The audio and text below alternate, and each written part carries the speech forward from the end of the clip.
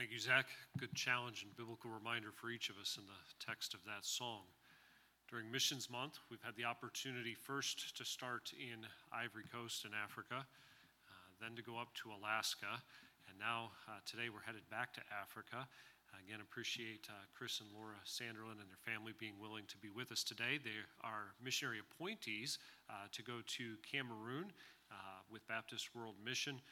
Not too far from home, though. You guys lived here for a good while, and I appreciate their willingness to come back to this area and to open God's Word to us this morning and then to hear about the field God's called them to tonight. Chris, if you'd come and open God's Word to us. Well, it is a blessing to be here this morning, and I do thank you, Pastor, for giving me the opportunity to preach. We have, we'll just say, just a basic introduction to our family, and tonight we'll say more about the ministry God's called us to and who we are, where we've been. But my wife, Laura, we've been married 14 years, and my 4 kids, Gabe, Ben, Jenna, and Lily, and we are from Wisconsin, but we have had the privilege, I did, growing up in a military home and having roots in different places, and my wife had the privilege of growing up in this area. I grew up in Bucks County, and without fail, whenever we come to Pennsylvania and are in a church in Pennsylvania, she's going to meet somebody that she knows from her days when she went to school at Upper Bucks there. In fact, it seems like last time we were here, we couldn't even go into a Wawa without someone saying, "Laura?" And I don't know what that's like because we grew up all over the place. She grew up in one spot, and so it's fun for me. It's been fun for our kids to come back here. I had the privilege of living here 2009 for part of that summer, and then we moved here 2010 through 2014. This was our home. A couple of our kids were born in Downingtown, and I worked in the HVAC trade in the area, and so we were encouraged just to be here.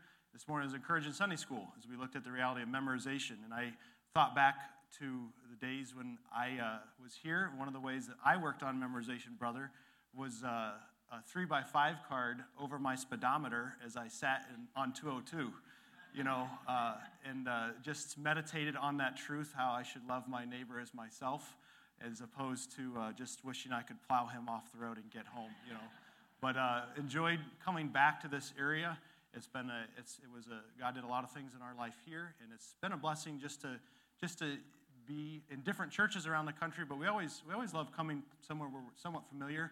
And just seeing what God is doing. When we lived here, we prayed for Chester County. We prayed for Chester Springs, for Downingtown. And I have coworkers I still pray for that are probably some of them your neighbors, and you may not even know it. Men that I asked that God would save and didn't know exactly what to do, but I still pray for them. I could give you names and even tell you where some of them live. So it's encouraging to us to come into a church and see God's people faithful in the work of the ministry, faithful to preach and teach God's word, and certainly look forward to telling you about what God is doing in Cameroon and what we want to do, but also we count it a privilege on deputation to see what God is doing and to be able to continue to pray for the different churches in America, because while we're going to Africa as missionaries, we're still very burdened for our country and very much aware that the most important place in America is the local church.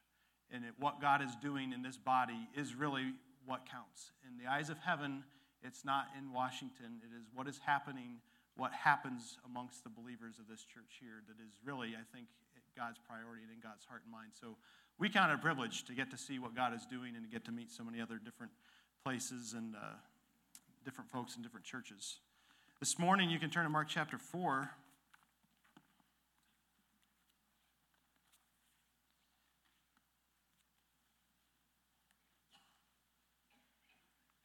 As a missionary, you hear, and I grew up in good churches, and you always hear this phrase that missionaries can't preach. At least I heard that in Bible college. And so I wear that on my shoulders. I did not grow up in a pastor's home, and I have learned to be comfortable with what the Word of God says, and I do my best. And I know for me, oftentimes when God works in my heart at preaching, it wasn't that the pastor was perfect in his delivery anyway. It was that God takes the Word of God and works in my heart, and I'm thankful for it. But this morning, normally missionaries preach the same message over and over again, and I have done that. And I live in an RV with 5 other people who have been praying that God would help me make new messages. And I don't really like that. I told him, look, I'm not just a factory that produces messages. That's not what preaching is about. I don't just get to pick. I have to ask the Lord, what am I supposed to do with your word, and how do I, I'm not pastoring right now. I'm not responsible to prepare, and I don't have that time. I'm driving, and I try to explain to them, if you want me to preach new messages, you're going to have to let me go to bed at night, and you're going to have to leave me alone in the morning because I live within 5 feet of you constantly. So it hasn't really happened. This morning, though, I'm going to attempt to preach a new message. I say that to make you, not to make you nervous, but because while I enjoy meeting you all, I have to live with them. So I am very thankful that God is, and even for myself, I love getting into the Word of God and teaching and preaching. And we're going to look at this passage this morning on the priority of the gospel out of Mark chapter 4. You may say, how are you getting that? Where are you going with that? Well, we'll get there. This is the parable often most familiarly known as the parable of the sower. And Jesus taught by parables, and he used that to get people to think about what he was saying and to understand what he was trying to teach. And this is a familiar parable. Maybe you, like me, learned this first from Betty Lucan's flannel graph. I'm not sure, but I would hope this morning that most of you are familiar with that. But we're going to read it, and then we'll pray, and then we'll jump into this passage this morning. Mark chapter 4, verse number 1 says, "And he began to teach by the seaside, and there was gathered unto him a great multitude, so that he entered into a ship and sat in the sea, and the whole multitude was by the sea on the land. And he taught them many things by parables, and said unto them in his doctrine, Hearken, behold, there went out a sower to sow. And it came to pass, as he sowed, some fell by the wayside, and the fowls of the air came and devoured it up. And some fell on the stony ground, where it had not much earth, and immediately it sprang up, because it had no depth of earth. But when the sun was up, it was scorched, and because it had no root, it withered away. And some fell among thorns, and the thorns grew up and choked it, and it yielded no fruit. And other fell on good ground, and did yield fruit that sprang up and increased, and brought forth some 30, some 60, and some 100. And he said unto them, He that hath ears to hear, let him hear. And here we see this parable of the good ground that brings forth much fruit, or the other three types of ground. And we begin to ask ourselves, what is this talking about? That's what a parable does, is it makes you say, what is this talking about? Jesus here then explains this to them, but I would say as we get into this, this idea of the ground. The Bible says in Proverbs chapter 4:23, keep thy heart with all diligence, for out of it are the issues of life. And in this parable, we see different types of ground brought up. We see different problems facing the farmer here, facing the seed, and then at the end, we see the good ground that produces fruit. And I want to look at those three different aspects of four, the three different problems, and then the desired goal, which is good ground and fruit from that ground, and really look at the priority of a fruitful gospel as really the point. The Bible says in John 15:8, herein is my Father glorified, that ye bear much fruit. And I believe with all my heart that it is the chief duty of man to bring glory to God. But I also know as a hobby farmer that a lousy-looking farm with no fruit doesn't bring glory to God. But a good-looking farm, a good-looking piece of ground that's fruitful, brings a lot of glory to that farmer. And I believe the Christian life, that the chief end of it, and even in missions, is yes, to go and give the gospel and to plant churches and to see different tasks accomplished, but the way it happens is really a big deal. How it looks is a big deal. Let's pray, and then we'll jump into this a little more. Father, we do just commit this to you. We pray that you'd give us ears to hear, give us understanding of your word, and I pray that you'd take it and work in our hearts. Thank you that you do know how to take the word of God and open it up to our understanding. Lord, I don't have that ability, but you do. And Lord, we pray that you'd bless the preaching of your word this morning. Use it in our lives, Lord, to free us up from some of the cares and the distractions and the battles that we face, that your word may produce the fruit that you intend it to in our lives. Lord, that you be glorified, that souls be saved, that your cause go forward in these days. In Jesus' name I pray. Amen. In this area, This area is very well known for its geography. When I moved out here, I got to know a lot of things. I got to know by heart the little slogan, News Radio 1060, right? There's certain things that this area is known for. As I lived and worked here, I'm a history enthusiast. If you want to know two things about me that I'm interested in, it'd be history, it'd be gardening. And this area has a lot of that. A man in our church was known for being the Dahlia King. And I'd go to his house in Malvern, and he had the most beautiful dahlias you've ever seen, the most variety, and he put a lot into it. He poured a lot into it. And he's still doing that. He's getting up there. I told him last time I saw him here a month or two ago, I said, Jim, you're getting old. He's 91. Or he told me, he said, Chris, I'm getting old. I said, Jim, you were old when I met you. But he was a guru when it came to dahlias. When I got here, I asked my wife, so let's go to Valley Forge, and I'm sure you know all about that. And she said, I don't know if I've ever been there. And then she said, maybe I have, actually. I have been there on a field trip. And I said, what do you mean? How do you live in East Pennsylvania and you've never been to Valley Forge? She had her priorities on other things. And so we went, and I began to study and began to realize the topography of this area and the reason why George Washington in 1777 camped with his army after they'd been pushed out of Philadelphia in Valley Forge. And the reason was because it's at the head of this great valley, not just because they needed a forge. The real reason is because it was to protect the good ground that was further to the west down that valley. And when we first moved out here, I struggled with the fact that I couldn't see the horizon because there were hills and trees everywhere, right? My mom is from Illinois. I come from Swedish immigrant farmers out in the plains of Illinois, and where I grew up after Dad got out of the military, there was where the Rock River dumps into the Mississippi, one of the most fertile valleys in the world, where you can grow corn that is 16 feet tall, genetically modified corn maybe, but it's 16 feet tall. It's rich soil. So when I came here and I couldn't see the horizon, I felt trapped, right? I didn't know where I was.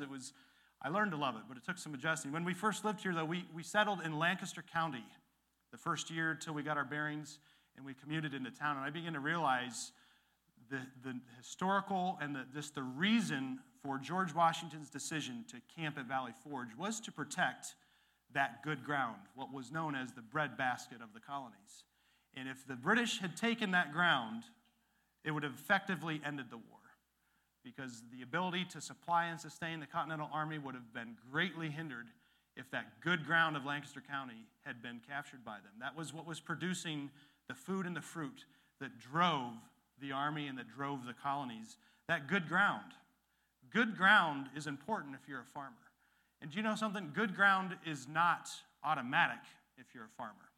I remember bringing home a book once, and the title of it was Dirt. And I remember my wife saying, really, what is this? I was like, well, it's interesting to me. But one of the topics that is discussed is if you dig in that dirt, you'll find that dirt is what you make of it. It has a story to tell. Dirt can be modified. Dirt is made up of different components. Different plants like different components. And you need to know what the dirt is like if you're going to successfully bring forth a crop.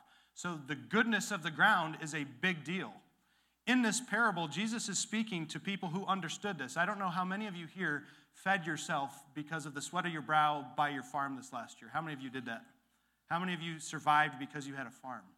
Now, I'm aware of that. I knew that I'd be preaching not to a farming community this morning. But at the same time, we still all understand that. Most of us have planted something or grown something, even if we no longer are tied. Cameroon is, by and large, an agricultural society. There is a lot of business there, but a lot of people are still tied to their agriculture somehow. They're in their family or in some part of their life, they are tied to it. In this parable, Jesus begins by explaining the parable of, he explains it to his disciples. Verse number 11, or we'll look at verse number 10.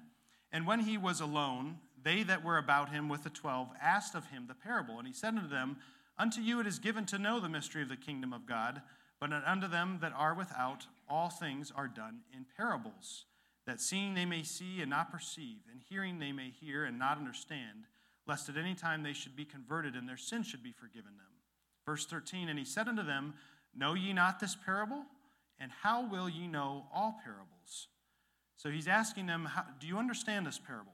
The Bible says all Scripture is given by inspiration of God and is profitable for doctrine, for reproof, for correction, for instruction in righteousness, that the man of God may be perfect, mature, thoroughly furnished unto all good works. And I may make some applications from this, and you may say, where is he getting that? Just look at this parable, and let's try and understand what I believe some of the main applications of this parable is. God gave this to us. Yes, it's a parable. We need to think about it, but we need to let the Word of God say what it says, and let that be what we take in our hearts here. He begins explaining it to him. The sower soweth the word. In the Christian life, the Word of God is primary. We see here the sower soweth the word. You could take that to be some people would say that's the believer preaching the gospel. Other people would say that's God sowing the Word of God into our lives, and what are we going to do with it? And I would agree with that. The Spirit of God takes the Word of God. That's the Bible calls the Word of God the sword of the Spirit. He takes it and he works in people's heart with it. What are the different responses here, though? Look at the three different kinds of problems, of issues here in this ground. Verse number 15. And those that are by the wayside, where the word is sown, but when they have heard, Satan cometh immediately and taketh away the word that was sown in their hearts. So in our endeavors to get the gospel out, to teach and preach and ground people in the Word of God, there are problems, there are difficulties, there are struggles in this endeavor to have good ground. Let's back up and just say that the priority of the gospel, the Great Commission says, all power is given unto me, Jesus. Go ye therefore and teach all nations, baptizing them in the name of the Father, the Son, and the Holy Ghost, teaching them to observe all things whatsoever I have commanded you. And lo, I am with you always, even at the end of the world. That great commission that we are to go, we are to teach all nations, and we are to ground them in everything that Jesus has said, including that great commission. So the idea being that we are all part of this process. It wasn't just those original 12 that were given this great commission. It's all of us. He said to teach them to observe all things that I have commanded you, which includes the Great Commission. I have to quote the Great Commission. If you don't quote the Great Commission, I've learned as a missionary, you get in trouble. You're required to preach on the Great Commission if you are a missionary, right? And it is the passion, I believe. It is the outflow. Why Jesus came. He came to save sinners. He came not to call the righteous, but sinners to repentance. And he told us to go and to teach and preach. As we're doing that, though, it is a battle. There are problems. There are difficulties. I want you to even think just of your life as that ground and think of some of the difficulties that there can be when the Word of God comes into your life. You understand it. You hear it. It begins to have fruit. It begins to take root. It begins to open up. What are some of the difficulties that can happen in the believer's life, in a person's life, when the Word of God is being ministered? What are some of those challenges and how can we deal with it? The first one here is Satan. It says, and Satan cometh immediately and taketh away the word that was sown in their hearts. Do we understand that we are in a spiritual battle? You know, in America, it can be easy to refer to Satan as this guy in red that people dress up like at Halloween, and that's about it. But do you know the reality is that we are in a spiritual battle? The Bible says we wrestle not against flesh and blood, but against principalities, against powers, against the rulers of the darkness of this world, the Bible says in Ephesians 6. James chapter 4, we're told to submit ourselves to God and to resist the devil. He is not an imaginary, fictitious character that we know nothing about and that we're not really concerned about. He's not someone of a past dispensation that really has nothing to do with our daily lives. In America, he's everything to do with our daily lives. I think the worse and worse our country gets, the more apparent it is that there is a prince of this world that hates people, hates God, and whose goal is to be a murderer and a liar. And there is this struggle against one called Satan. And yet the Bible says, resist the devil in James 4, and he will flee from you. 1 Peter chapter 5, it says, Peter tells them, whom resist steadfast in the faith, knowing that these same afflictions are accomplished in your brethren that are in the world. My point simply being this morning, if you look through Jesus' ministry, he was constantly dealing with people who were afflicted or disturbed by or destroyed by the devil. And the point being this morning, number one, to be aware that he is there, but number two, to recognize that Jesus knows what to do with this man. He knows what to do with Satan, rather. but are we aware of it? It says, Satan cometh immediately and taketh the word that was sown in their hearts. This morning, you're sitting here, you're hearing the word of God preached. What has the devil done in your life that you're allowing him to do? Do you know, when Jesus dealt with the devil, he was not begging him or playing tug of war with him, but rather using authority and dealing with him? Do you know that there is not an issue that may be attributed to the devil influencing or disturbing or destroying that Jesus does not have authority to deal with? Over and over and over and over again in the New Testament, we see Jesus commanding the unclean spirit out. And we see over and over and over again that authority exercised. And so while the devil is real, and in Cameroon, he's real, and you have to deal with people who know he's real and who do all they can to use his power to stop you, the believer has to, if he's going to protect that good ground and develop that good ground, he's got to recognize there is an enemy, but Jesus Christ is the solution to that. And he has all authority. He has all power. We are not victims this morning to what the devil is trying to do in our lives and in our country, but rather, Jesus said, all power is given unto me, go ye. We are emissaries, ambassadors of a great king who has authority over all powers and principalities. And there may be battles that we do not understand, and that's a lot of them. That's most of them. But there isn't a battle that Jesus doesn't understand and that he doesn't know how to deal with. There is no reason for your good ground to be ruined, to be hindered by the devil if you are a child of God here this morning. Jesus has all power and all authority. There is no excuse for the devil made me do it in a believer's life. It's a big deal, though. I mean, I'm not making light of that spiritual battle that we often deal with. It's often very confusing. He's a good liar, and we often don't know what in the world is going on when we're in the middle of that. But we need to be aware of it, and we need to recognize that Jesus has all authority in that situation. He told us in James 4, submit yourself therefore to God and resist the devil, and he will flee from you. It's a promise. Secondly, here in verse number 16, and these are they likewise which are sown on stony ground, who when they have heard the word immediately receive it with gladness, and have no root in themselves, and so endure for a time. Afterward, when affliction or persecution ariseth for the word's sake, immediately they are offended. So here, the second one, this idea of stones. When you're looking at the good ground of your heart, how many of you have ever dug into the ground and found something that wasn't supposed to be there in your mind? If you're from Pennsylvania, you know all about that. In Illinois, you can't find a rock if you wanted one. My dad liked to collect rocks. We were military, and he would, different places, we had a rock garden in the front of our house. In Pennsylvania, people probably would laugh at that. Illinois, you collect rocks from different places. Pennsylvania, you can't get rid of them in some places. And out east, more and more different places, that's an issue. But this idea of stones, what is the Bible saying here? So look, just think of this picture here. They are sown in stony ground, and they have no root. So I would say you could look at stones as priorities.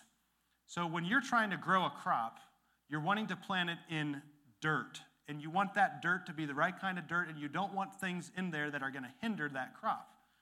So what you do when you break up that ground in the spring and you find rocks, you get them out of there.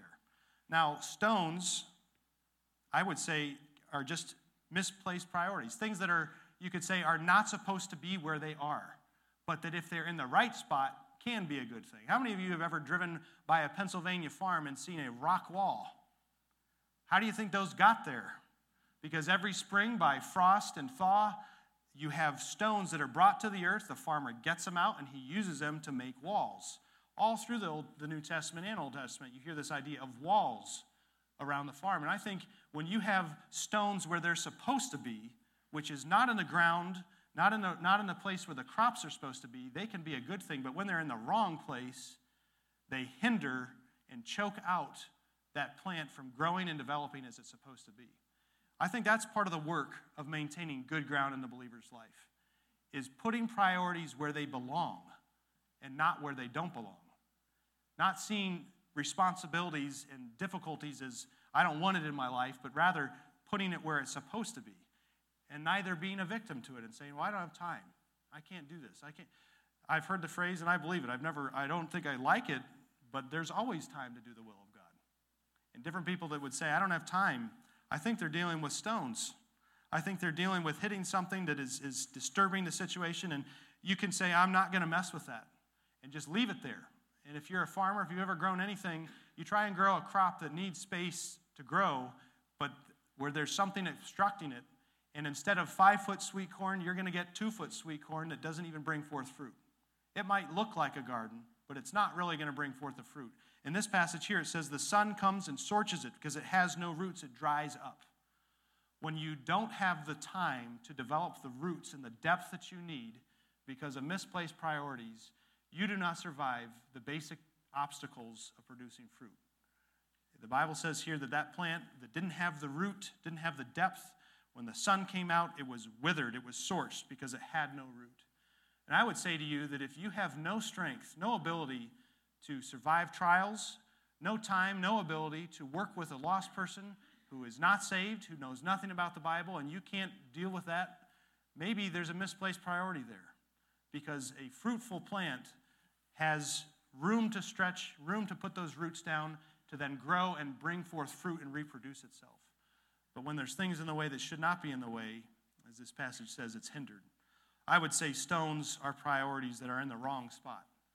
That when you put them in the right spot, they can even be a protection and a help to that process of bringing forth fruit. Thirdly here, you see this next verse, number 18, and these are they which are sown among thorns, such as hear the word, and the cares of this world, and the deceitfulness of riches, and the lust of other things entering in, choke the word, and it becometh unfruitful. And these are they which are sown on good ground, is the next phrase here. But this third section here, so you have Satan, you have stones, and because I took homiletics and it's required, we're going to call this third point stuff. Okay, just the stuff that you have to deal with. That's the best I could do. I wasn't an English major. My wife maybe will help me, and the next time I preach this, it'll be a proper word here. But stuff. These are all the different issues, I would say, that can creep in here, and we're going to break them down here. That first one, verse 19, and the cares of this world. So he begins this parable, it says, in the parable itself, they're referred to as thorns. And these are they which are sown among thorns. Thorns in the garden. My kids have been required many times to help me in my garden.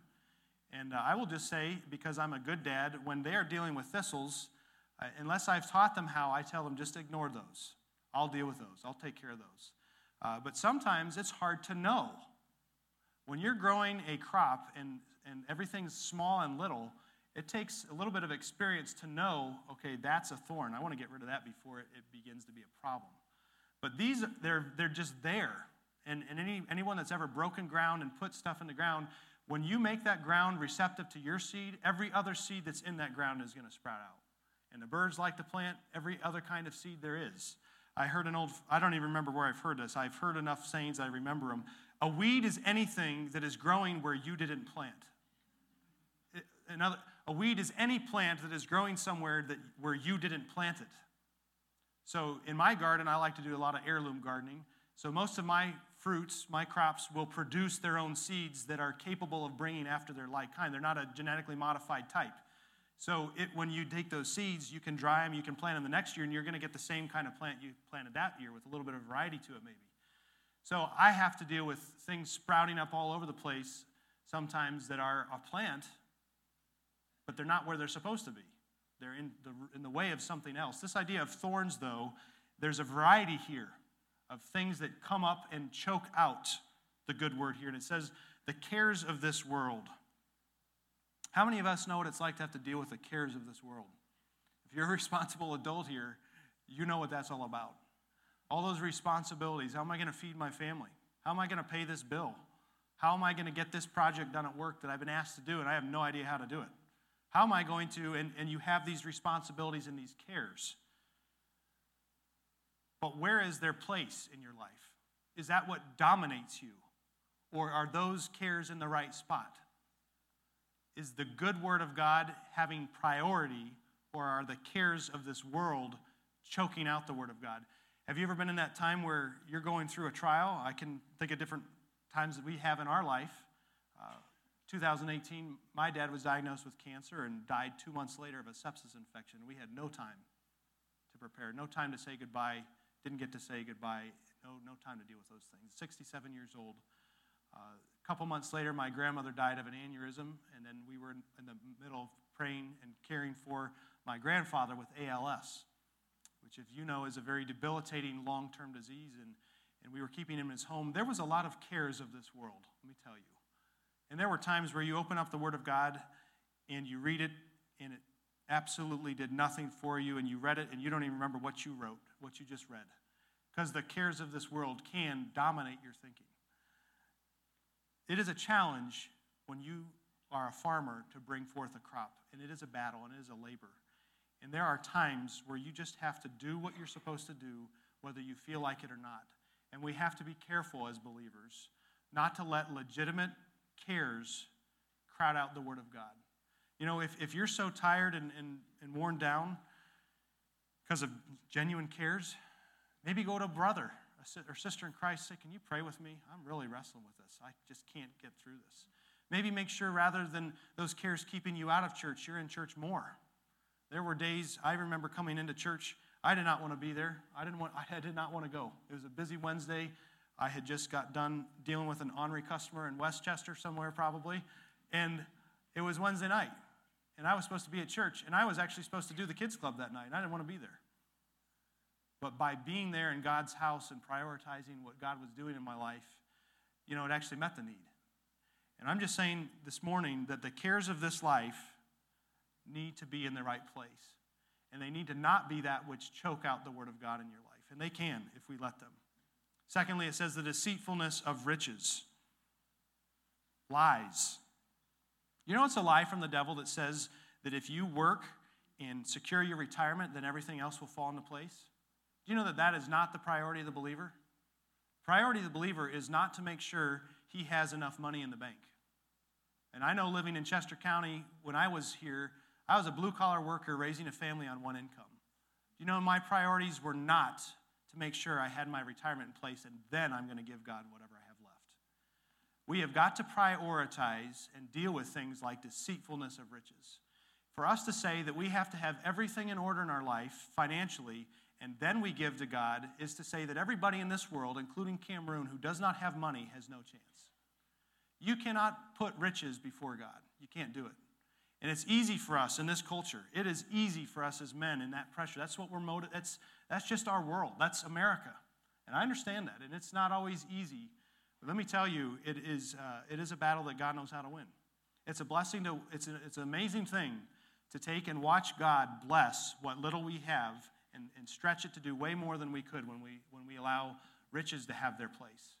Don't be deceived by riches. We're dealing with a culture in America that says, as long as I have money, everything's fine. And that's why some of the wickedness in high places thrives, because they have money in the bank, and they think because they have money in the bank, they can live as someone of the opposite gender and everything's just fine. Because I have money in the bank, I can do this sin and this sin, and they think they're fine. The Bible says that in Psalm 73, they're going to wake up, and it's going to be like a dream when it's all over, and God's going to despise their image. They're going to wake up and find out that those riches and that lifestyle they were living because of their riches was a lie, and it was a deception that they lived in and pay the consequences for. We've got to be careful as believers. If we're going to protect the good ground of fruitful Christian living, we have got to make sure that riches have their place and that we're not deceived by it. A lie is an easy thing to be deceived by, except for when you recognize it's a lie. When you recognize it's a deception, it loses its power there. I would just ask that question, what has the priority in your life? Riches or your heart being what it ought to be for the Word of God to flourish and take root? The deceitfulness of riches. Thirdly here it says lusts. And the lust of other things entering in choke the word. You know, there are so many things that we can set our desires upon.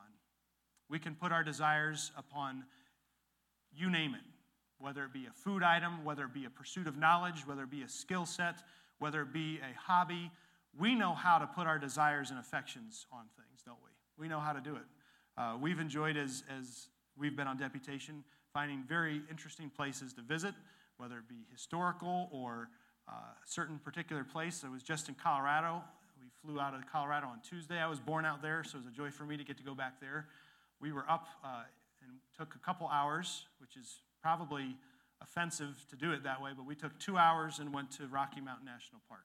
If you ever go there, please plan that a little more than 2 hours. You're not doing it justice. But we drove through Estes Park and saw a sign that said, "You need pie."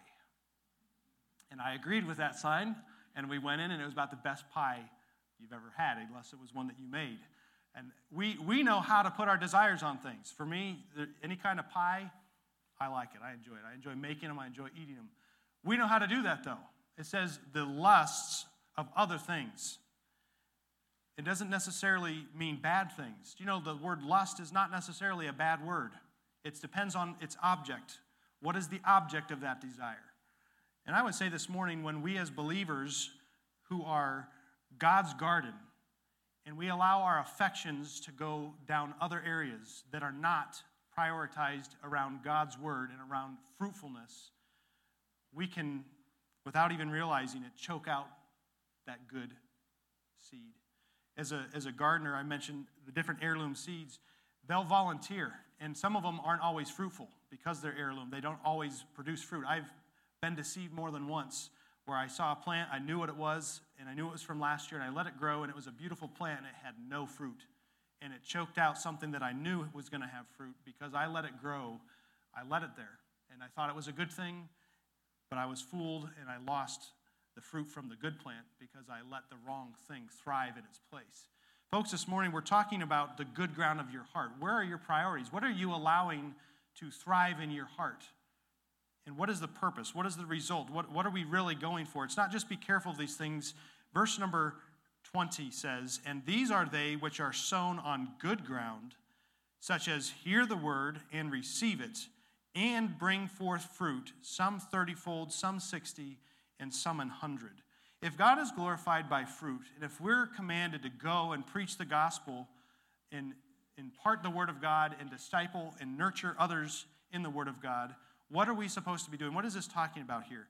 Do you know that for the life of the missionary, we're going and we're doing everything that you have to do here. We have to figure out how to survive.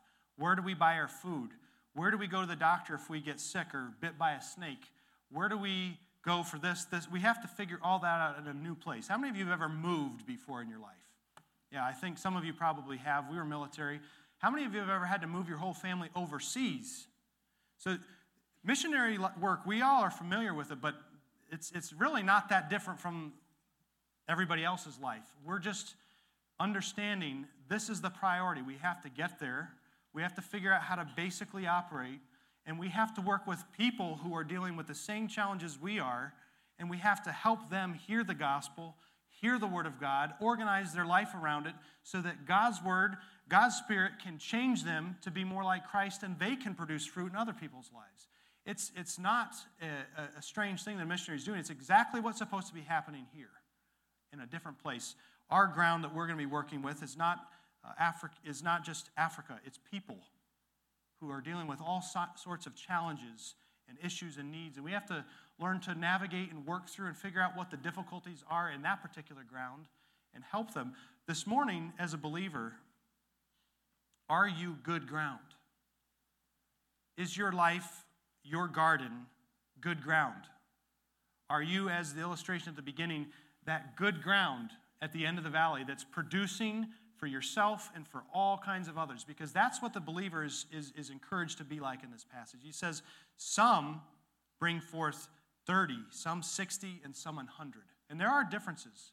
Not all of us are equal-sized pots, so to speak. I also grow plants in pots. And if you have a pot this big, you can have a plant that big. But you can't have a plant this big in a pot that big. You got to have a bigger pot. I think there are different vessels. God gifts different people differently. We have different life experiences. And there are different levels of acceptable fruit I see here. And as a farmer, as a gardener, 20, 60, 100, I'm happy if I get fruit, as long as I get some good fruit from that plant. I'm really thrilled when there's more, but sometimes even I don't always know what to do with it. I don't think that's the Lord. I'm just saying here, there are different levels of fruit bearing in this passage. But I would just ask this question to you this morning. What is your ground like? If you are a believer, what is your ground like? Have you allowed the devil to get in there and wreck your farm, destroy your life? The Lord Jesus knows how to deal with that. Have you misplaced your priorities? Does God's work in your life fade away in adversity because you're busy doing other things and you don't have any depth? You get discouraged or quit or don't obey because you've not provided depth for your growth, because you've allowed priorities to really crowd that out. The cares of this life, are those hindering what God is doing in your life? And as believers, I'm so thankful that we have a choice in some of this.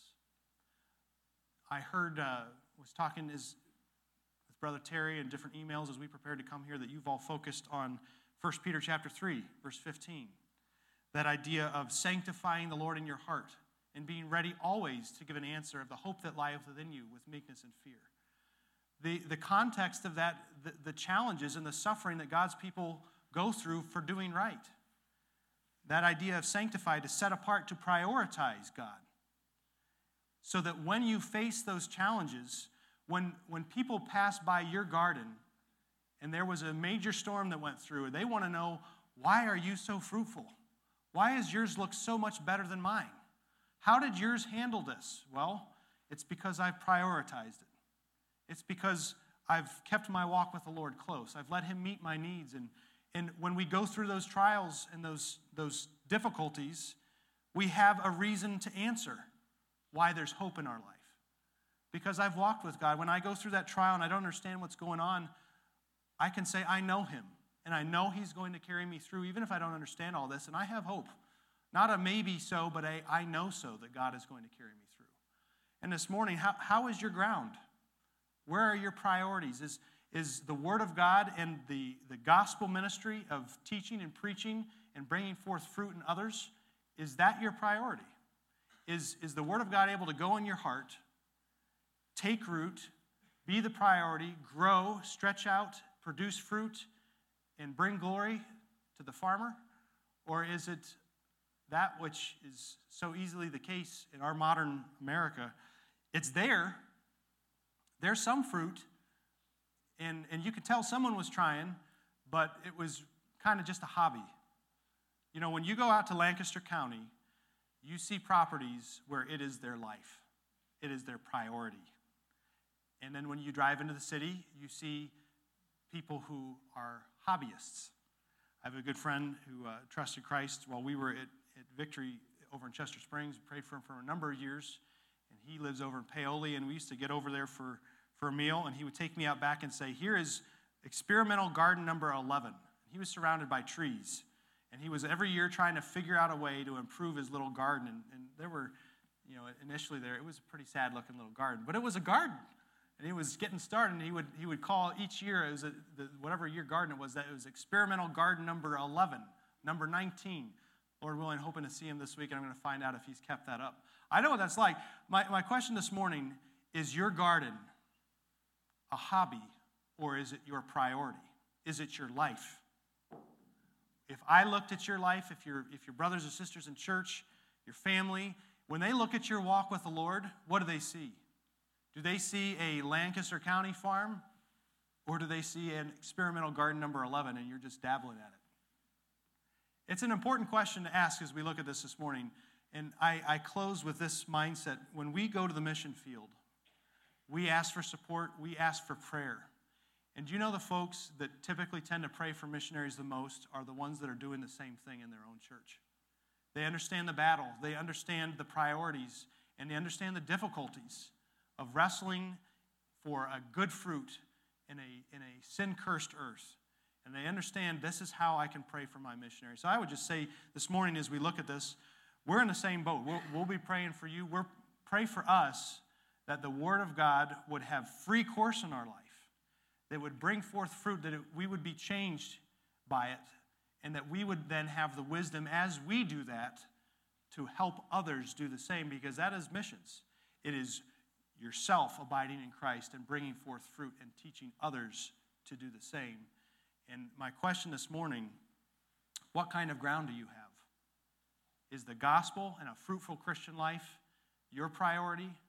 What does your garden look like? Have you allowed some of these things to hinder what God is doing in your life? Or are you allowing the Lord Jesus Christ to have his way, to be that master gardener. I'm so thankful the Lord Jesus knows what he's doing when it comes to nurturing and growing us, aren't you? I'm thankful the Bible said, grow in grace and in the knowledge of our Lord and Savior Jesus Christ. I am thankful that he is the head of the church. I am thankful that while I am weak and I'm a pretty lousy farmer spiritually, when I abide in Jesus Christ, he knows exactly what to do. And I'm thankful he knows how to take any life and nurture them, form them, shape them into a fruit-bearing, fruitful person. And I'm so thankful that we can trust him this morning. We can look at this parable, we can be stirred, but we can know, wow, God knows what he's doing. He knows what to do in my life. And this morning I would just ask you, are you letting the Lord Jesus Christ have his way in your life? What kind of ground is he working with when he's working with you in your life? We'll close with that. Pastor, I'll let you close us here. Thank you so much for your time this morning.